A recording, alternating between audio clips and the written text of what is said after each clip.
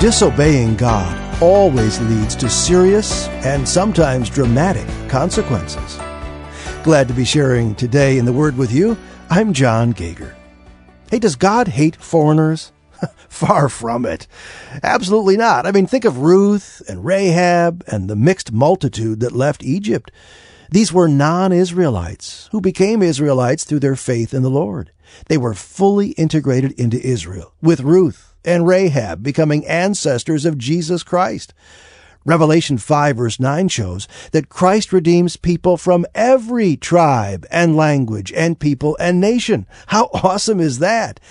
But in Nehemiah 13, we encounter a matter of willful disobedience.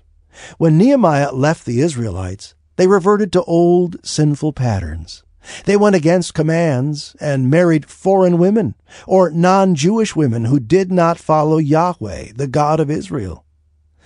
When God's people chose to marry non-Israelites who did not worship the Lord, they were putting their relationship with God at risk. These women kept their previous devotion to other gods, and that devotion often turned God's people away from Him and even caused them to commit idolatry. Today in the Word, we read in 2 Corinthians 6, verse 14, "Do not be yoked together with unbelievers, for what do righteousness and wickedness have in common?" When you enter a close or contractual relationship with another person, it has a significant influence on you. Examples might include a dating relationship or a business partner.